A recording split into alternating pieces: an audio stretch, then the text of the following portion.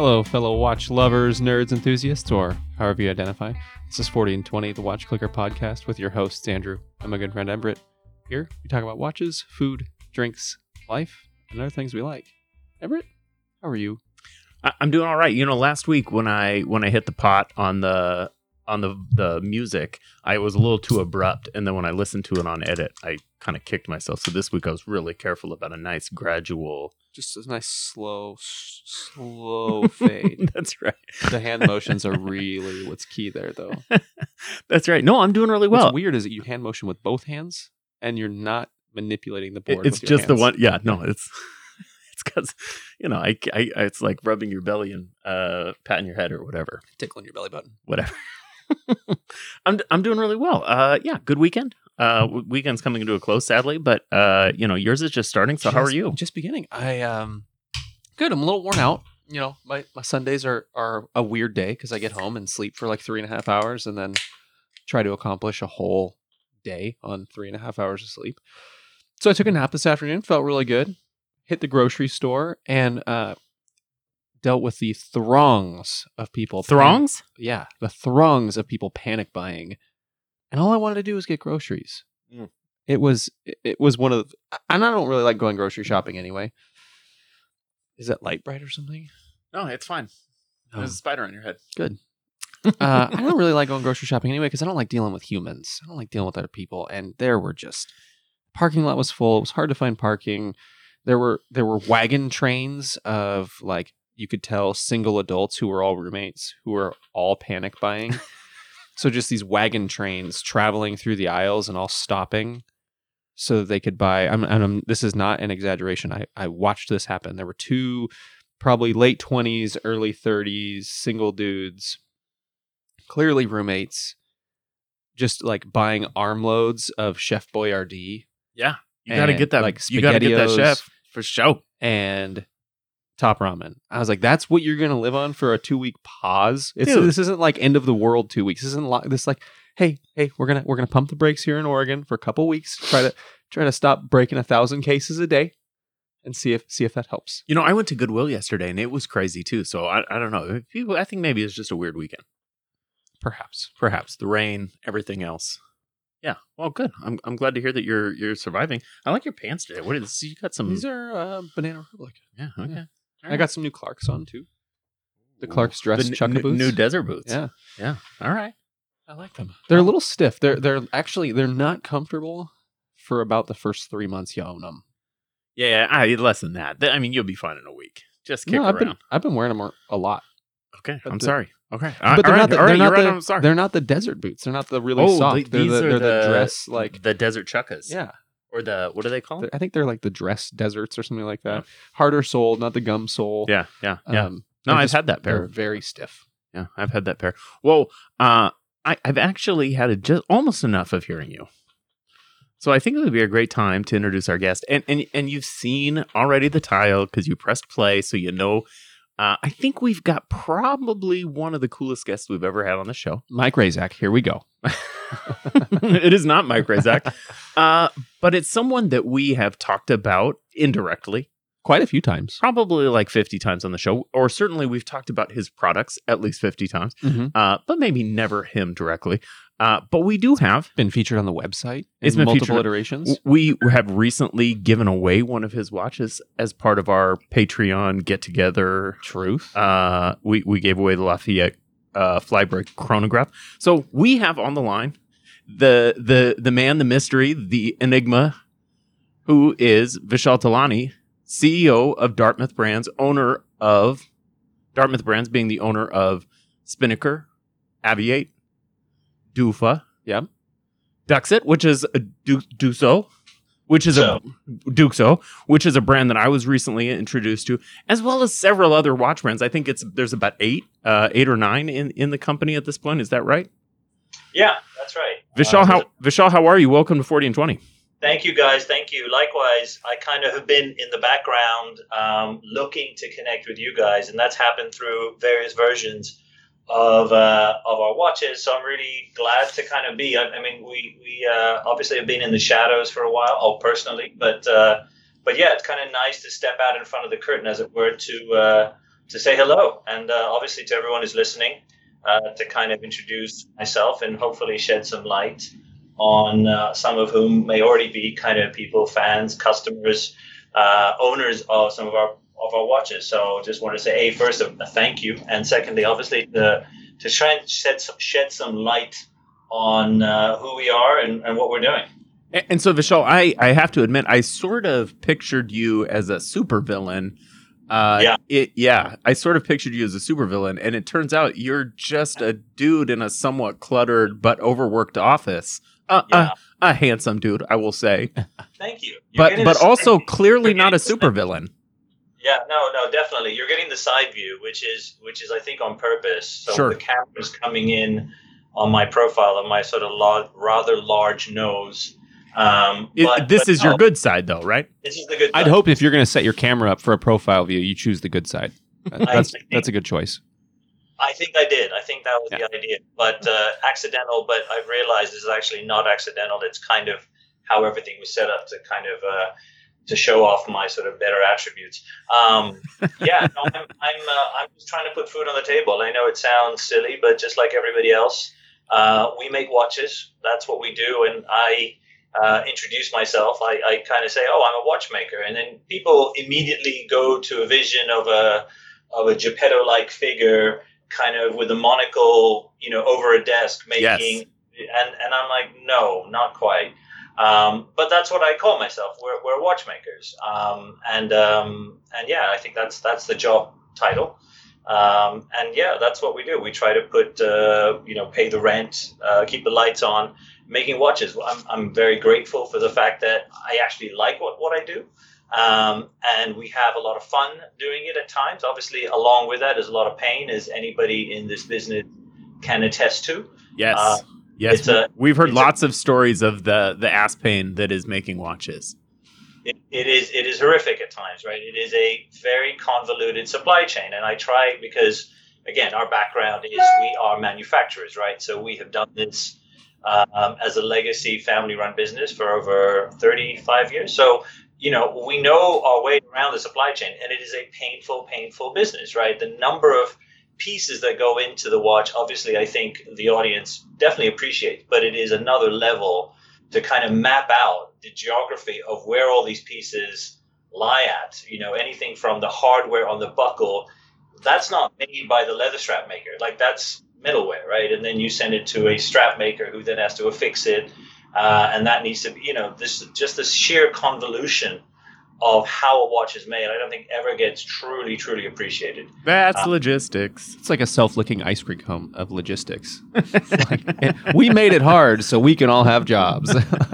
No, there's just no streamlining because everyone does such a specific part, and everyone's so good at those specific parts. There's no way to replace them with something else. Well, so before we get in too deep, I know that Dartmouth has some history, and we can talk about that. But maybe first, as sort of a preliminary matter, can we talk a little bit about what Dartmouth Brands is today? I know that some of these brands that are owned by Dartmouth are going to be familiar to the folks listening. Others are not, but just when you look at these brands, there's not a ton of homogeneity across the brands. They're all very sort of discreet, and I assume that's purposefully so. But talk a little bit about what Dartmouth Brands is and your various brands, and what comprehensively, globally, ecumenically, if you will, are you doing at Dartmouth Brands? So the Dartmouth Brands is essentially an umbrella of these brands that we built and either bought or incubated ourselves. Aside from our manufacturing business. So our manufacturing business is a completely separate business where people come to us and we either offer design or manufacturing to develop watches. So the Dartmouth Brands essentially is an umbrella. And it started out basically because we had people saying to us, hey, look, I'd love a private label watch, but I don't have a label. Could you think of one for us? So along the way, we started to kind of not only put watches together, well, we put brands together. And in doing so, therein started what we have now, which is a collection of about 4 or 5 or 6 or more brands that do different things. So there, in many ways, there's no grand design to sort of say, we're going to get watch business and create a brand related to aviation or diving or inspired by Bauhaus design elements. It was really kind of us fumbling towards solving business goals, and here we are, right? So the Dartmouth brand, basically, we needed a new umbrella to kind of capture it as much as we can. I'm not saying it's the finished article, but the idea is that the Dartmouth brand should represent, yes, that inside there are a collection of great brands. The parent company is called Solar Time Limited, which is based in Hong Kong.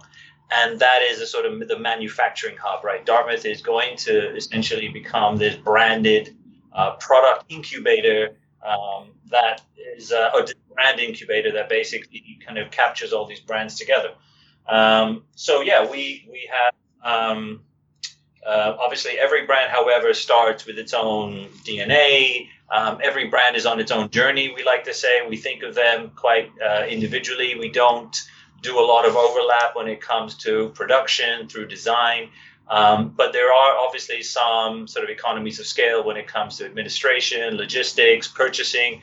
But, we try to keep it relatively distinct from a perspective of making sure every brand has its own voice, every brand has its own DNA, every brand has its own font language. And again, sometimes, we're not, great at this, but that's the idea. And that's the fun, right? So that we can basically, under the same roof, kind of think in a sort of house mindset for Dufa. We can kind of obviously get our snorkel on for Spinnaker, and for Aviator, we can take to the skies. So that's the idea. Sure. Why don't we walk through some of these other brands? Because I think some of these brands are going to be maybe really peripherally familiar to some of our listeners, and maybe others they haven't heard of it also. So I'm going to go through some others that I know. So the first one, I think maybe the one that I just at a purely aesthetic level like the most, the CCCP brand. Yeah. So I'll give you the backstory to that. So once upon a time, we came across a huge trove of Slava movements that were the movements that were still left in the Soviet era factories. We essentially basically captured them for a certain amount from the factory, and therein we were left with them. And we came across a gentleman, Alexander Shorokov, who's a great watchmaker. Yeah, we know of him. Okay, great. So Alexander said, "Hey, look, I know you have these movements. I'd like to do a deal with you. I'm going to give you our brand, CCCP, which was a brand that he had as a diffusion product. And at the same time, he said, in barter for some of these movements." So we did the deal. We then took on this brand, which was his basically tribute brand to the sort of life and times of the Soviet Union. And that's what we did. We took and started injecting into there the Slava 2427s into those watches. So that was the idea. And that's a good one. And Dufa brands? Dufa is another one kind of that we bumped into. We had someone who owed us money. He said, "Hey, look, I can't pay you, but look what I've got. I've got this brand. It's called Dufa, Deutsche Uhrenfabrik."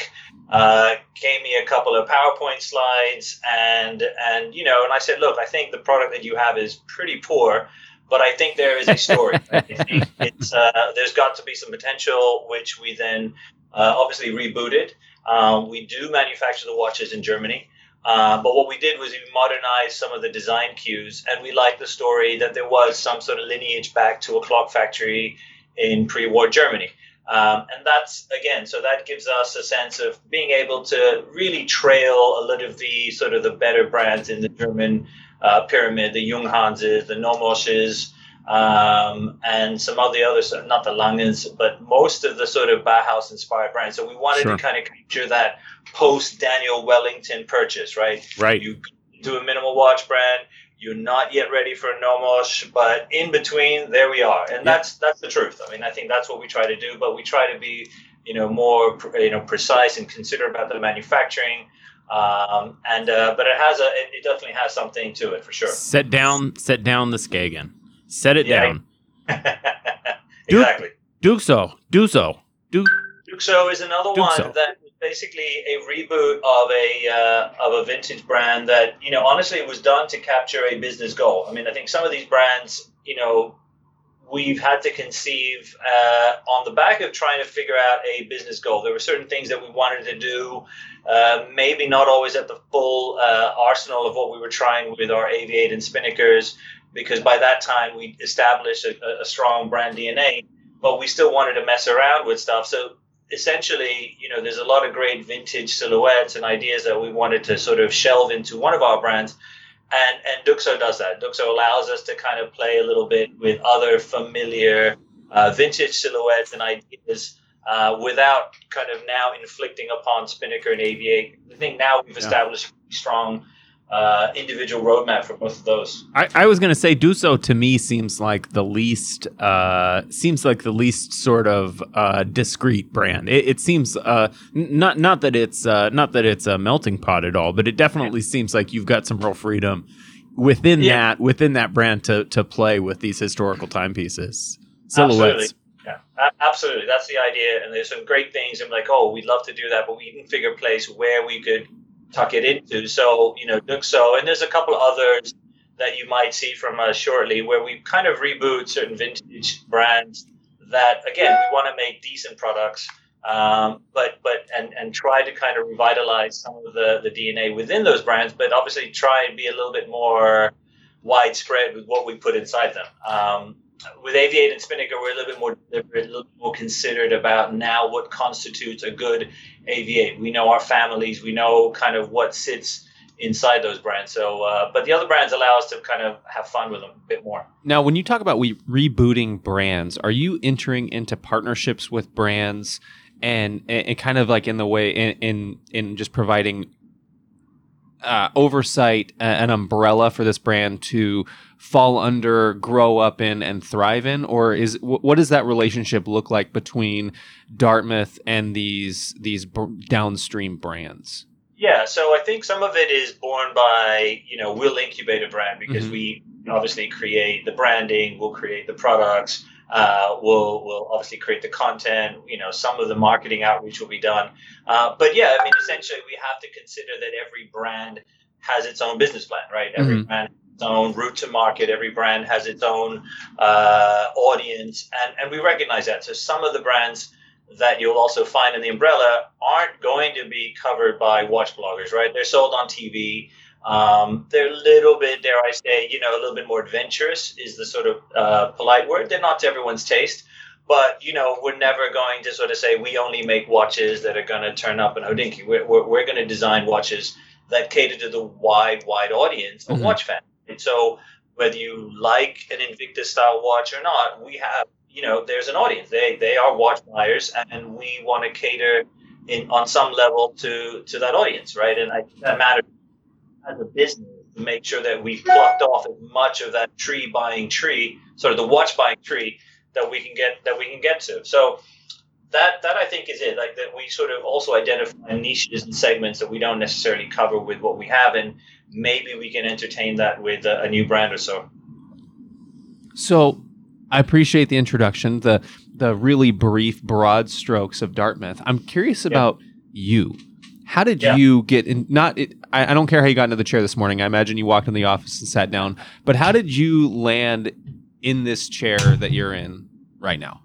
So this is a legacy business, right? So my dad started this business in the late 70s, early 70s. And I didn't really have a design on this. I mean, I'm not a watch maker. I'm not trained as a watchmaker.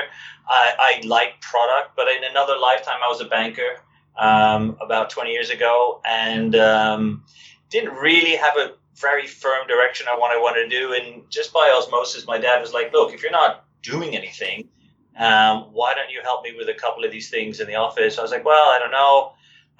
And it just kind of went from there. And then he probably had a sort of far-reaching trap that he set out for me. But anyway, he did. He caught you. He knew. He's like, this guy's going nowhere. I better put him into something before he just drains me. So it was a lot of that. And then, no, I love what we do. I love products. I really, really have a great appreciation for product design. I'm not a designer by training. I'm not a watchmaker by training. But along the way, definitely I've come to, just like anybody else, I'm a fan of great products, great brands, great watches, and I really enjoy what we do. I'm really, really having a lot of fun with it. But it's all very accidental. There's no game plan for this to happen. A lot of this kind of just it just did, and we just fumbled our way here. But we continue as a business to manufacture for other people. We continue, obviously, but I think, the nature of what we do now in managing these fully fledged brands is takes on new skill sets. So it's obviously challenging our business in different ways because we have to now become better equipped to understand marketing and understand logistics and customer service. We now essentially own that entire chain from the factory all the way down to the customer service piece, which, as anyone can tell you, is its own beast altogether, right? Understanding the sort of tribulations of what happens once a product ships, you still own that relationship. And that's very different than a traditional manufacturer that puts it in a box, leaves it at the port, and the commitment is done, right? In our world, it doesn't end. But no, it was, like I said, 20 years ago I was a banker, and then I wasn't, and then here we are. And it's been obviously a lot of stuff through trial and error to where we have gotten to. But yeah, I would, and I know I didn't answer this very well. I didn't give you the sort of soap opera legacy of what happened along the way. But I'm not sure we have all the time for it. I'd love to come back and kind of give you the sort of, blow by blow, painful sort of rundown over the last 20 years. But that's for another podcast, I imagine. All right. So talk to us about the pivot. When was that transition, and how did you get to that transition point as Dartmouth from just being a manufacturer of watches to saying, you know what, we have everything we need. We have the market knowledge. We have all of this. Why aren't we setting out for ourselves? And where was that first brand relationship built? And why? Why was it just not being happy with the status quo or seeing that you had it? I mean, I'm thinking of like, oh shoot, that company that does coolers, they used to inject them for Yeti, and now they do them themselves. Like Jackson, they do kayaks too. But that's kind of what I'm imagining. Somebody who was manufacturing a product for somebody and said, well, I can do it just as well, if not better. Absolutely, and I think that's it. The frustration came because we would propose designs for brands all over the world, and they'd shoot them down, and we were pretty confident that, like, hey, this is something interesting, and we would see a lot of the design work, a lot of the development work get passed over. So that was some frustration.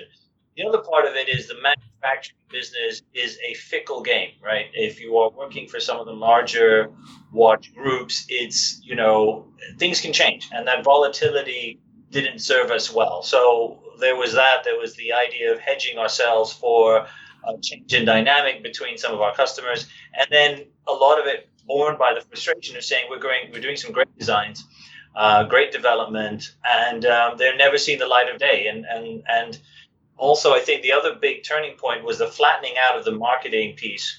The moment that you started to understand that you could communicate ever easier with the advent of social media and Instagram and whatnot, we figured that out. We're like, we can get our voice out.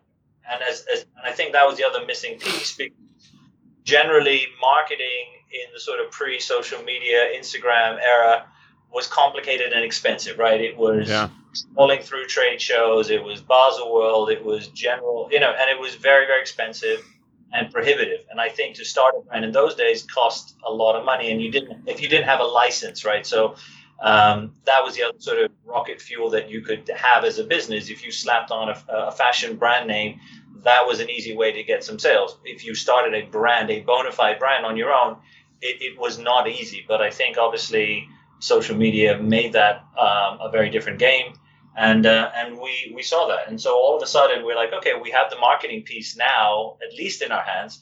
Let's give it a shot, and that's what we did. I think we fumbled our way towards that, but it was born by this frustration by seeing our designs aren't going anywhere, and the entire manufacturing relationship is fickle. So understanding that we needed some agency and ownership of our own destiny mattered, and that's still very much the thinking. So I think that's what really kind of gave us that sort of moment of inflection to say, it's time to really inject our best into our own product. And so of these eight proprietary brands as they're described on your website, which of those was the first? Which one was the one that sort of came to fruition first, and sort of got this ball really rolling? It was AV8. I think AV8 was the first one that really kind of that we did, and I think, if I'm not mistaken, if you really go back, if you really have your Google ninja skills out, and you go back to some early iterations of AV8, some of those watches are, I mean, they're interesting to say the best word. But, it's like if you go back and you see the first Richard Mille, like people sort of say, oh, my God, but everyone starts somewhere. Anyway, the point being that we obviously have moved a long way from there. But I think the moment was we weren't able to also generate any business. It wasn't the e-commerce part that we do have today. We were trying to. So here's what it is. Groupon, I think, was exploding, and Groupon was a large intake of anything you could get their hands on. Yeah. And someone said to us, hey, look, I think we can get these watches on Groupon. Do you care? And I said, I don't really care. I have no designs on being on Macy's or any of these sort of high-fledged department stores. We do now, obviously. But I think that's where a lot of these watches had some life, because they weren't getting their hands on bona fide brands. So there was this whole library of brands that were just invented or just came to market. And so Groupon says, well, here's a PO or a flash sale, for that matter, was like, well, look, we can't get any Michael Kors, but whatever, we'll give you some POs for an AV8, whatever that is. And we started selling. So there's proof of concept to say that we can kind of make some money doing this. But that was also an era of the flash sale when these new actors online needed products, they needed brands, they needed something, and they didn't really care what it was called. They just needed something that could be shot, photographed, and sold at a high ticket, a discounted. And that wasn't, they didn't have access to. And they get 10%. Yeah. Exactly. Yeah, that's right. So that's also just kind of gave us some light. So, okay, actually, we could do this. That's obviously disappeared, and we've cleaned up our act a lot. That was, again, to credit the true origin about why and how we got there. Because I think if we could have made the watches, but if we weren't selling them, I think it would have kind of come to a close pretty quickly. That's such a, like, I love that idea of something that was, Groupon was kind of just a flash. Yeah. It existed. I mean, there was probably like a 7-year success, and now they're scraping just to survive. Yeah, I think Groupon was sort of like evolved into what it really was best at in the first place, which is like weekends in Mexico, right? But I never thought of it as a jumping off point or a launch pad for brands. Yeah. Yeah, we didn't either. We were just excited to get a PO. We were like, okay. Right. We didn't really think this out. Is this going to debase our brand? I didn't think we had thought this out all the way through. But we recognized we were just so thrilled that someone wanted a brand we just made up that we, obviously we sold it to them. And I think that cleanup took a couple of years once we realized this probably wasn't the best way to create longevity for any of these brands. We stopped taking the easy PO. We invested a lot more in our own B2C, and we started really kind of cleaning up what was out there. But again, to be fair, and I credit that sort of era of giving life to a lot of brands that today, some of whom still do the same thing, high, low, a lot of that slightly cheesier piece. But that's where we started. And we wouldn't make any apologies for it. Vente Privée is another one, which was a huge flash sale operator. I think they're still around. But they also gave life to a lot of brands that weren't brands, but all of a sudden they just needed content. And that search for product content, I think, was what drove that. And you saw this plethora of brands. Again, the ability to manufacture product became a lot easier. The transparency that came from the internet. So a lot of that gave birth to it. So you kind of alluded to being on the other side of a little bit of an identity crisis, coming from not being a Kickstarter brand, but being just sort of being a Groupon brand initially. And you talked about overcoming that, because there's a strange something that people can take from, they were available on Groupon, it can't be this. And what is Dartmouth's place in the watch industry? I mean, you're not really micro brands.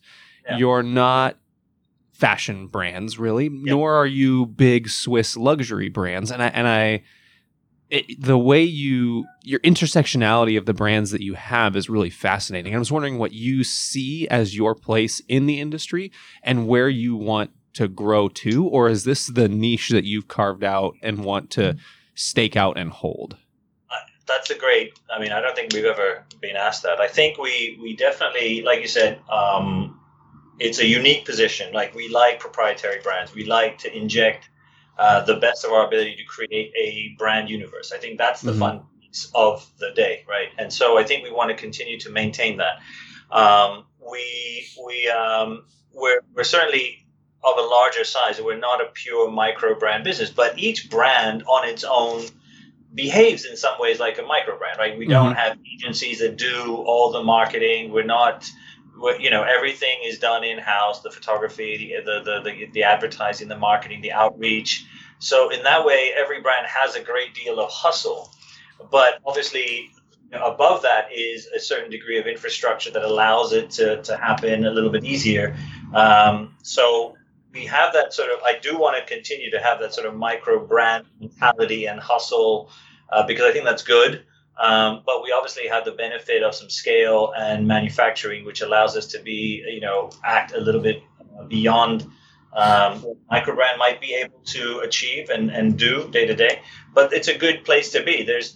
We're trying to continue to do that, right? What I hope to be is continue to do that. We want to represent a great brand in its own segment. We want AV8 to continue to be this great community of, a Venn diagram of aviation geeks and watch fans, and create a sort of, lower price Breitling-esque identity. I mean, we're honest enough about but have unique product in that vein as well. We don't want to be, we want people to recognize in AV8 and say that. And the same thing with Spinnaker. Obviously, pieces kind of draw from silhouettes that they understand, but there's going to be increasingly a Spinnaker identity, and that's when what we want to try and do. So, but the Dartmouth should just offer, the Dartmouth Brands ID should just offer the sort of the better blanket of services that allow each brand to flourish. So if we develop a new brand, if we acquire a brand, if we partner with a brand, it's the same thing. We're not going to sort of create a sort of universal message. We're going to allow that brand to do what it should do. And that's hopefully, I think, something that, as a business is unique. But you're right. I don't know if there's any sort of peers in that respect currently. A lot of the bigger groups are larger conglomerates like the Fossil Group, which are licensed and have some obviously proprietary brands underneath. But yeah, I like where we're at, and I think it still seems to serve us. So we'll continue to do so. Well, and on that note, I mean, first I want to say Andrew suggested that Dartmouth Brands is not really a fashion brand. I think that there are probably some brands under that umbrella that I would call fashion brands. I don't think that's a bad thing, and I think that it's sort of part of what you guys are doing, and Sure. And I think explicitly you've even suggested that we want to have QVC brands, or I don't know if QVC is a vendor that you guys work with, but. We want to have Macy's brands. We want to have sort of brands that are in this niche, the enthusiast niche. So I don't think fashion brand is a bad word. I don't think in this sense it has to be. But I also I want to touch on something that you're not dancing around it at all, but you've touched on the topic a little bit. I don't think Dartmouth Brands. I think it would be fair to say until fairly recently, Dartmouth Brands has not been super transparent about Spinnaker, AV8, I think it was only fairly recently that I really understood that these companies were all sort of part of a bigger group. And I suspect that there was something that happened over there where you guys decided, hey, this makes sense for us just to be transparent. Can you talk a little bit about that? What your sort of strategy was, to the extent, I'm assuming a little bit that there was a change, but can you talk a little bit about what was happening before and if there was a change, what the change was? Sure. No, I mean, it is a good point, and it's so I think a lot of it is born by our legacy as a manufacturer. I in my previous sort of life as a pure manufacturer, we were very much in the shadows. I would visit Baselworld, and I would basically be scurrying around the alleys, kind of sending off samples to brands, and then kind of shoot off like a rat. So there was this idea, but you got to see so much cool stuff. Yeah, and so, but that was it. I would literally land, into Zurich, take the train in, dish out these samples. They would, show them in these beautiful booths and these windows, and I just, like I said, just get out of here, get out. It was just shoot off like a. So I think we had this legacy of like nobody wanted to hear from the manufacturer, right? Yeah. And so all of a sudden, and again, for whatever reason that may have been, but I think there was certainly a time and place when that's the way that Basel and that brand world was structured. That obviously was part of my thinking. It's kind of my bias. And so when we started to create brands, I said, what we need is a really English sounding blanket company called Dartmouth. We'll call it Dartmouth Brands, and we'll have and in all honesty, I think that's what we set out to do, was to create a sort of a faux English sort of blanket company that would encapsulate this. But and again, we weren't obviously. I'm not someone who's obviously spending a lot of time on the forums, but with enough detective work, it becomes very easy to figure out who owns Spinnaker, who owns AV8. It's not who owns Dufa, and eventually, we would get some noise back from our customer service, and you get some sort of iffy feedback, and so it took us time. We also became better equipped to handle the conversation. I think sometimes we weren't always. Didn't have the right vocabulary to discuss it, and we didn't have the right training to have it. But I don't think that matters anymore. I think right now, just being upfront, being transparent, unfiltered, I think is an asset. Clearly, to this audience that we now appeal to, where they're pretty savvy, right? They know what's inside, they know where it's made, they know how it gets done, and they respect that, right? And I think that's something that's changed in the last 6, 7, 8, 10 years, thanks to guys like yourselves who are more informal about how we communicate about watches, about brands, and all this stuff. So I think that's also given us the confidence to be a little bit more upfront. And I think it's served us, right? Where before I thought we would think it was a liability and a legacy of like, where are you from and where are these watches made? And that I think has dissipated, and that's not really who we really sell watches to. So yeah, I think it's taken a while. It's been a gradual shift into this, but yeah, it definitely, I think now, as we said, I've done some interviews in the past and some podcasts where I've introduced myself. I've talked a little bit more transparently about where the brands come from, and so we say here, it's all from this company called Dartmouth, and this is who we are. So yeah, we're going to be more obvious and more explicit about that, but it's not something that came automatically. And I think I said it's a legacy of kind of where we started out as a manufacturing business, as we pivoted to a sort of much more brand orientated one. I think it serves to add some credibility, and I think it's all in the way you shape that narrative that you're based out of Hong Kong, right? That's where you're based out of. You live there, you work there. That's where it is. I mean, I assume your family's there. I don't know if you were born there or if your dad moved to Hong Kong as part of the manufacturing, like to establish this business. It's you built this business in the heart of where it is. That's why you're there. Absolutely. And I think, look, there's I think the other thing that I've seen is there are more brands that are born in Hong Kong, in Singapore. That's new. That's not something that, I mean, the watches are clearly designed here and built here, but the ownership of that brand has changed, right? People respect. There's great brands coming out of Singapore. There's a huge, great community of micro brands coming out of there. Undone is another brand that's firmly based in Hong Kong. They're on the tear as well. They're doing a lot of work. So, that this entire world is flattened out. Is not the same conversations. The less it's just more. I mean, so the Dartmouth brand, I think, was again that thinking that we needed an umbrella group necessarily. I think if we were to do it today, we would probably structure it differently. We might think about it differently. But for now, it's good because we still own a manufacturing business and we still own this side of the business as well. So that still kind of gives us a mentality and a mindset that Dartmouth is. You're incubating the brands, you're thinking about the consumer all the way through.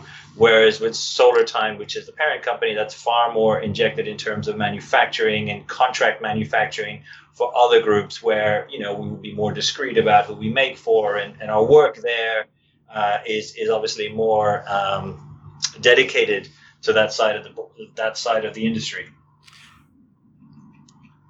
So I would like to I would like to talk just a little bit about what Dartmouth Brands is doing, and I mean on sort of a micro scale right now. I know that Spinnaker has their Flus, which has been incredibly popular these last couple of years, or maybe last year, I think. I know that Aviate has some really neat watches that have come out. In fact, we were both huge fans of the Lafayette Flyboy. I think that's just a fun watch. I think in terms of, for my part, I say, oh, the dial's too busy, but look at this bracelet is awesome. I think that you're doing really interesting pieces. I've just recently been introduced to Duso, and I think, gosh, that brand has some great possibilities. And looking at the catalog, I think, well, these are kind of fun watches. What do you think in terms of the enthusiast? Our audience is 99% enthusiast, super nerd enthusiast. The nerd, the nerd enthusiast, watch geek guy and gal. Lots Gals. of them, gals, several of them. For those folks, for our audience, what do you think? What do you think we should be looking at? Are there brands that are going to start having a heavier enthusiast presence, or are there specific watches that you think people should be looking for? Yeah, I mean, I think the two flagship brands still continue to be Aviate and Spinnaker. I think, but look out for Dufa. Dufa, I think, still is true to that sort of. We might pivot a little bit more in terms of sports watch category. We came out with a piece called the Gunter last year, which I thought was a nice sort of directional move in Dufa towards a sports watch. Previously a lot of it was very sort of minimal, dressy, unisex pieces. But we've started you'll start to see a little bit more noise out of Dufa to kind of, through the prism of that Bauhaus design language, more sports watches, right? So there's a huge, obviously, fan base for utilitarian, sports, field, dive, style watches. But to do it through the prism of a very dedicated Bauhaus design code, I think, was something that I'm excited about seeing out of Dufa. So, and with Aviate and Spinnaker, I think, we continue to kind of think with Aviate, we just launched a charity watch actually this week. In collaboration with a group out of the UK called Help for Heroes. So it's a great cause for anybody who's listening. Check it out.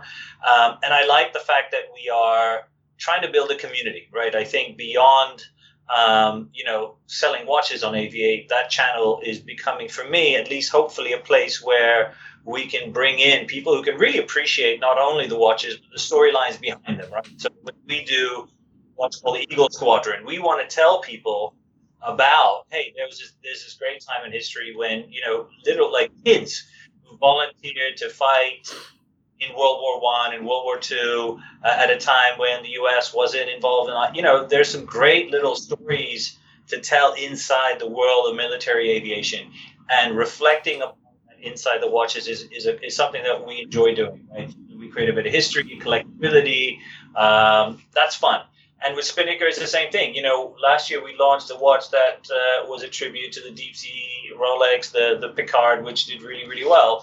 We want to take risks. We want to try different things. And we have the ability to do so. So I think with every brand, I think we're thinking about, are we putting too many new watches out? Are we trying too many things?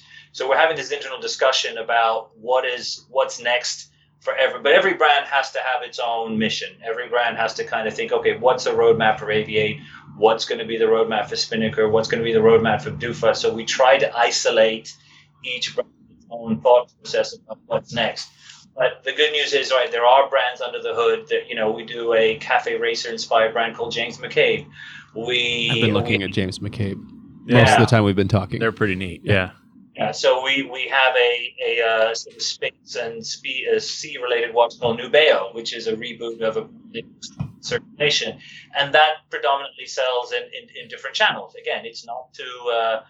It has a different aesthetic, it has a different proportion, a different design code, but it's another brand that we're very happy with and proud of demonstrating our prowess of making a watch that does cool things. We want everybody who owns any piece to really enjoy what they have. That's the end goal. I tell anybody to really enjoy the collection, whatever that may be, whatever their taste may be, whatever they're pointing to, enjoy it. And if we bring some, again, this sounds corny, but if we bring some joy and some excitement with a purchase, that's great. You work hard, you spend the money where you want to, and if you're happy with what you have spent it from, and you got it from us, that's great news. What has been the biggest challenge of capturing markets? Because there's so much, there's so many markets and people within watch buyers. You have the person who's going to the jewelry counter, like, I just need a watch. I don't want it to have a dive bezel. And then you've got people like Everett and I and everyone listening who are real assholes. We get real so assholes. stupid about the things that we want and don't want. We're like, oh, I like this, but I wish it was a 0.5 millimeter thinner, and then it would be great.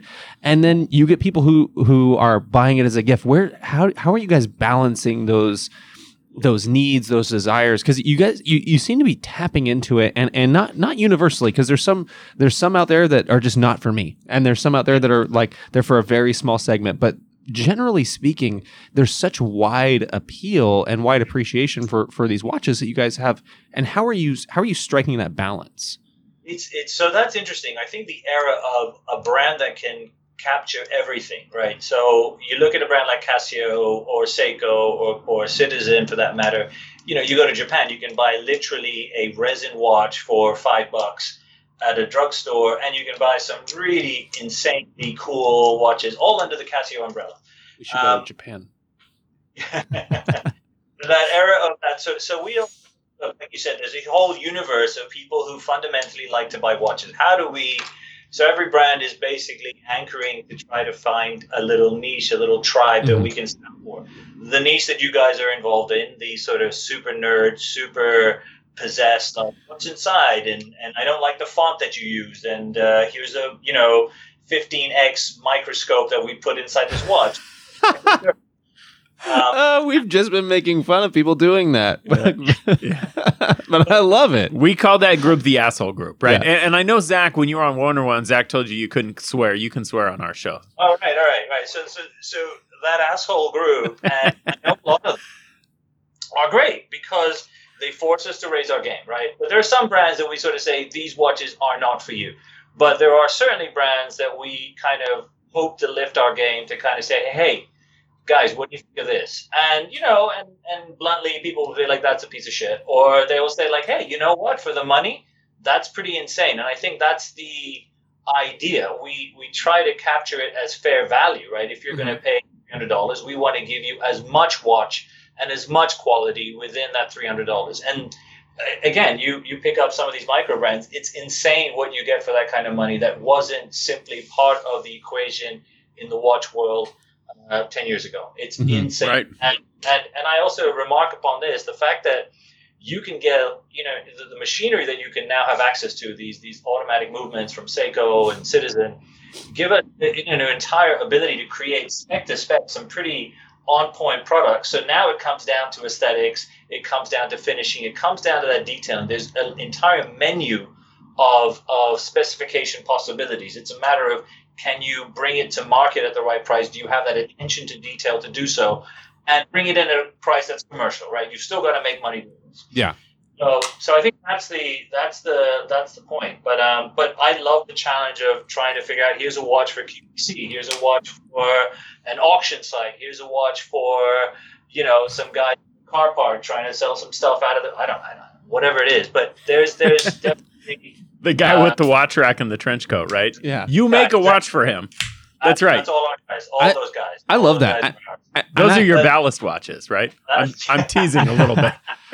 I appreciate, and I hope our listeners appreciate that you fully recognize the spectrum of people that you're trying to appeal to. And I think Everett just nailed it. Like you're making watches for that guy to sell out of his trench coat, and you're making watches for us. And I appreciate that you're not hiding it. I love the transparency that we're seeing now. I dig it. You're a watch group. You're not a small brand who's trying to make that perfect watch to sell 300 pieces to finish the MOQ. You're mass producing these brands. You're managing these brands that are trying to reach everyone. I like that. I mean, and we look again, when you come to the assholes, they love exclusivity, right? They love scarcity, right? Sure. So we take a position. We're not going to overproduce in certain brands, right? But that means that the business plan and the financials around that have to change, right? Mm-hmm. We're not going to overproduce, to be fair, and this is deliberate. I'm sure a lot of the micro brands on their own could probably calculate, I could produce more, but then I lose that FOMO, I lose that sort of hype and excitement that comes from, the quick sellout. So there's a little bit of gamesmanship when it comes to that, I think, when it comes to producing watches for some of this audience. I'm being radically transparent. I think this is, so we also have a certain degree of sort of saying, no, we're not going to produce more of that once it's done, it's done. And I think we've created a certain hype cycle and excitement around releases in that brand. But you're right, in other brands, we'll pump them out as many as we can sell for sure. I think that's some big dick energy though. You're like, this is gonna sell. I'm not scared this isn't gonna go. This is flying off the shelves. We can make as many as we want and they're gonna sell. There's some confidence there that I appreciate.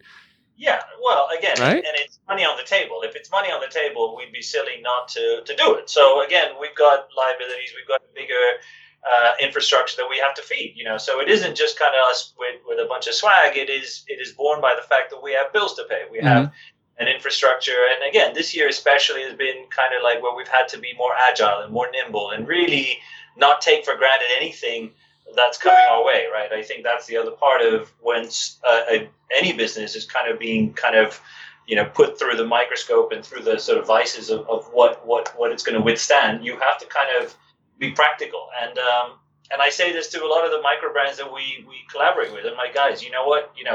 I get it, and I understand that you need that sort of, that the hype, and you need the sort of scarcity, and you need the sort of diligence, but if you can think about this through, because you've got to, withstand and be around for next season when you come up with another release.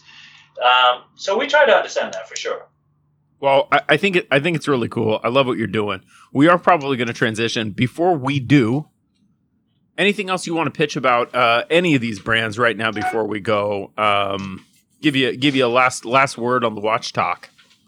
Plug? Okay, so if I'm going to plug anything, I would plug, look, there's a great, on Aviate right now, we're in the middle of a charity campaign. We are releasing a collaboration with a group called Help for Heroes, so I would like to kind of draw some noise to that, because that's obviously watches for a great cause. So if you haven't, check us out on Instagram, or better still, follow us through our email newsletter, where you get some Black Friday deals. But look out for that. Spinnaker, obviously, likewise, we're in the middle of a little bit more aggressive action. So anybody who's tuning in who are fans of those brands, definitely look out for those. And yeah, look, I think obviously stay tuned. For the most part, you'll start to see some cool things.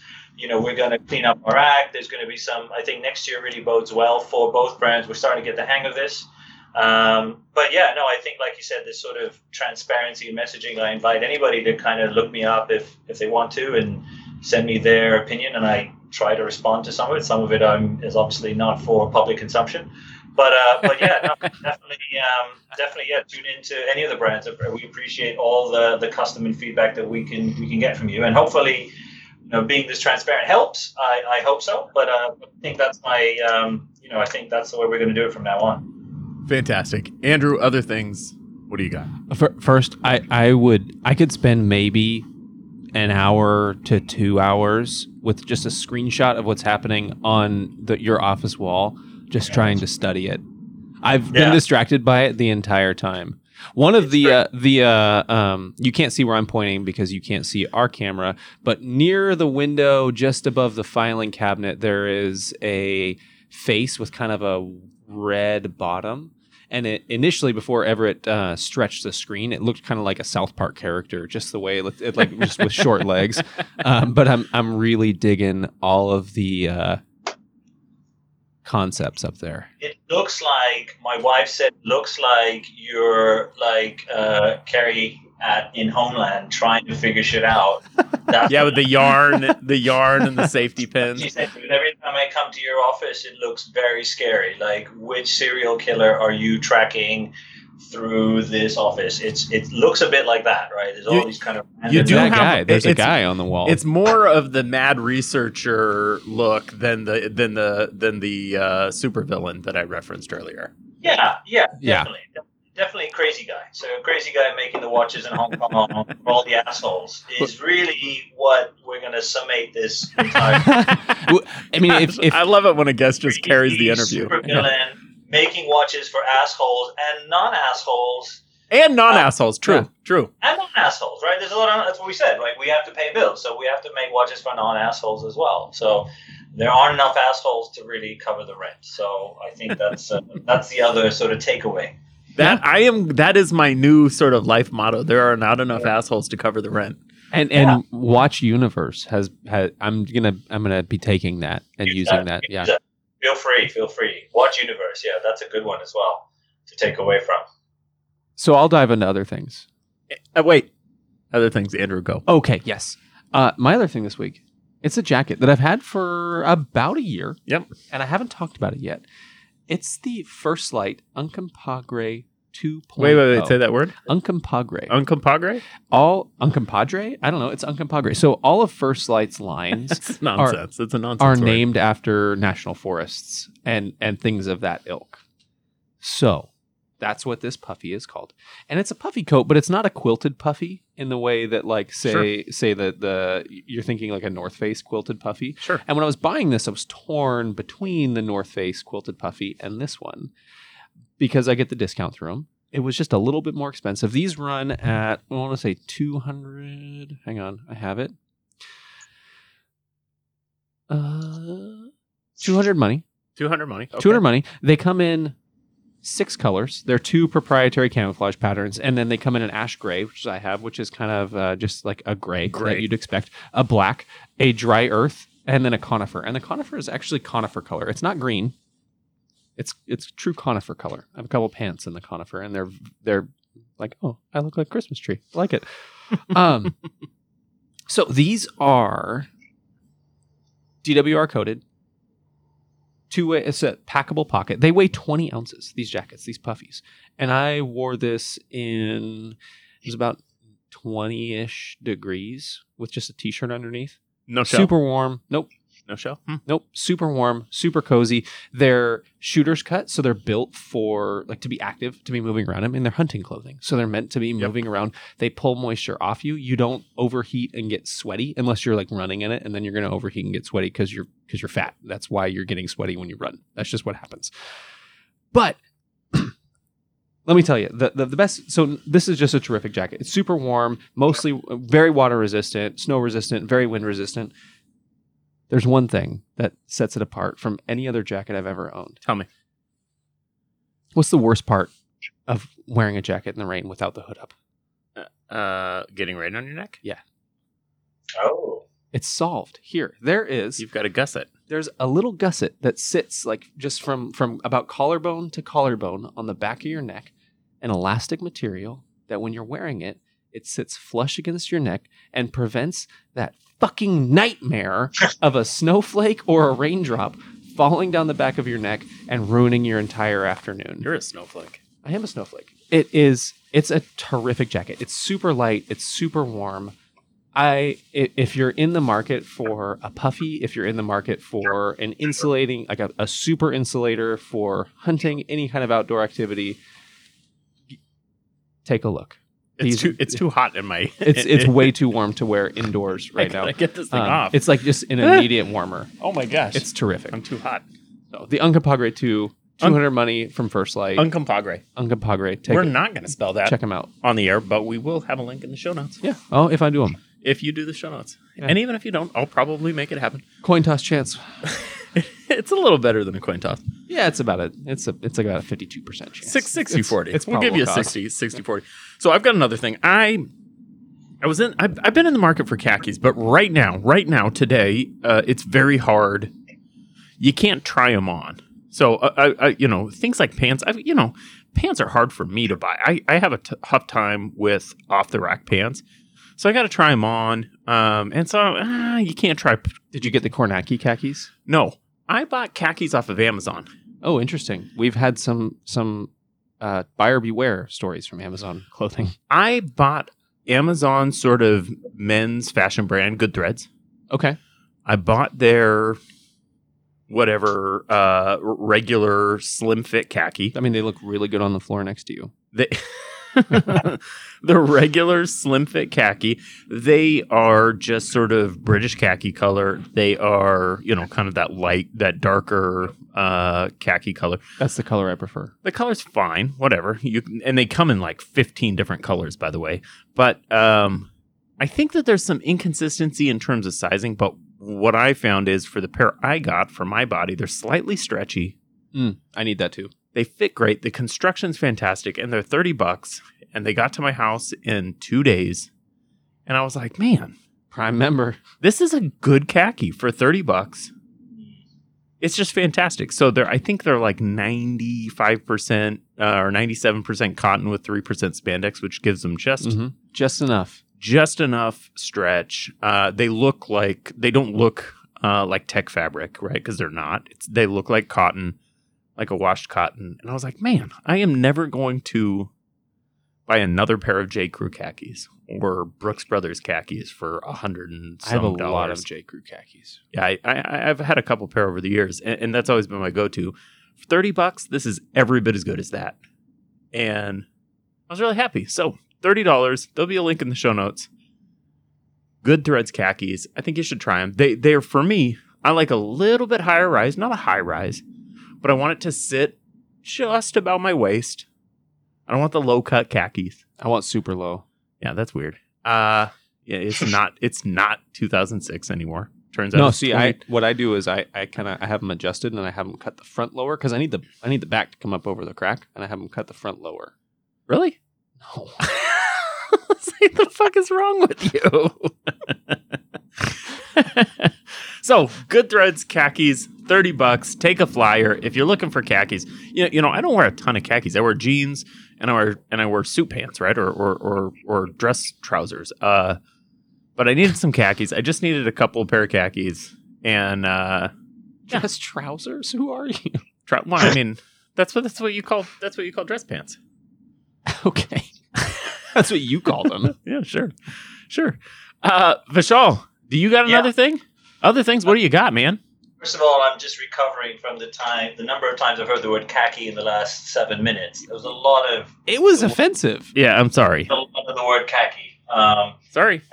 Yeah, I don't know. I don't have my fascination right now as I look at my desk. I will tell you what I am obsessed with is these Pilot friction pens. Have you heard of these guys? Yes. Uh-oh. Yes.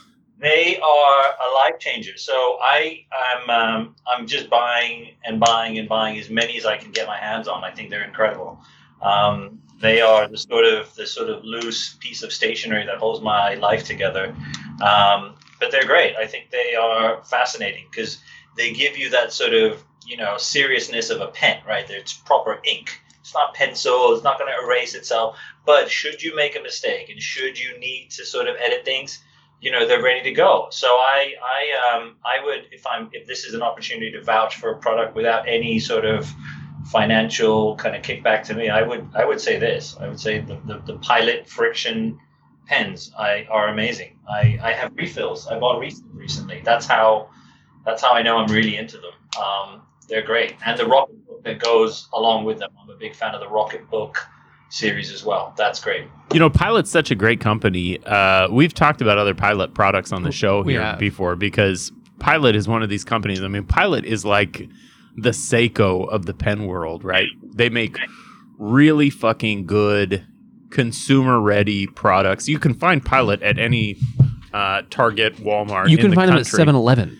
But they also have this like under catalog of the knowledgeable guy or gal who's into stationery knows about this thing, and you can order them from JetPens or something. Like Pilot's just a cool stinking company. I use hundreds of G2s a year. Yeah, and G2, that's such a great pen, and you can buy it at any Target in the country, right? But 7-Eleven. But they also have this great sort of catalog of off the menu as I would say off the menu items that Special you can get menu. into Secret it. menu. Secret menu. That's right. Secret menu items. So Yeah, and you know what? I've used a number of these friction pens, and you're right, they're totally great.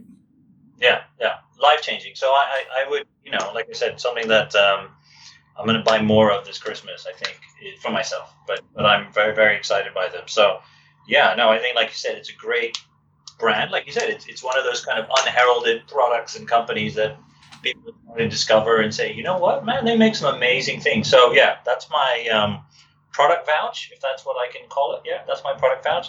Other than that, I'm listening to some podcasts. Throw that in the mix. What am I listening to? Bunga Bunga is the new one, which I started to pick up. I started hearing that. It was pretty interesting. But yeah, that's kind of it. Other than that, I'm kind of all about work and family. So you get a twofer. What's Bunga Bunga? Bunga Bunga is, I think it's by Wondery. It's the life and times of Silvio Berlusconi, who for me is a fascinating character. Just because he is kind of in that sort of rascallion type of leader who just got away with stuff. And without drawing obvious parallels to somebody currently in the news. But that kind of figure, for me, is fascinating. Just the ability to just get away with stuff is mind-boggling. So, yeah, that's currently what's on my podcast ear list or whatever. Yeah, right now. Sure. I love it. Well, Andrew, I think it's that sad time. We're going to move on to anything else you want to add before we do go today? Nope. Vishal, I'm so glad that you joined us for this show, and I think you're right. I think we do probably have to have you on to talk about some more nuanced aspects of your background and what you do. Sorry we don't have more time to sort of dive into all of this in a single week's episode. Anything that you want to say before we get going? No, again, look, a big thank you. I know I'm not sure if this is the audience for it, but this is, again, just a thank you to everybody who is a listener and a consumer, fan, critic of our products and watches. I appreciate it. We don't take it for granted. Again, not to sound trite, but it is actually a genuine thing that we always try to communicate to sort of say thank you for all of it. But yeah, look, I really enjoyed the last hour. It's gone pretty quickly. I'd love to be back on sometime. I'll be better organized with the audio and obviously without the sort of scary serial killer hunter background wall behind. It's fantastic, man. Don't change a thing. Love it.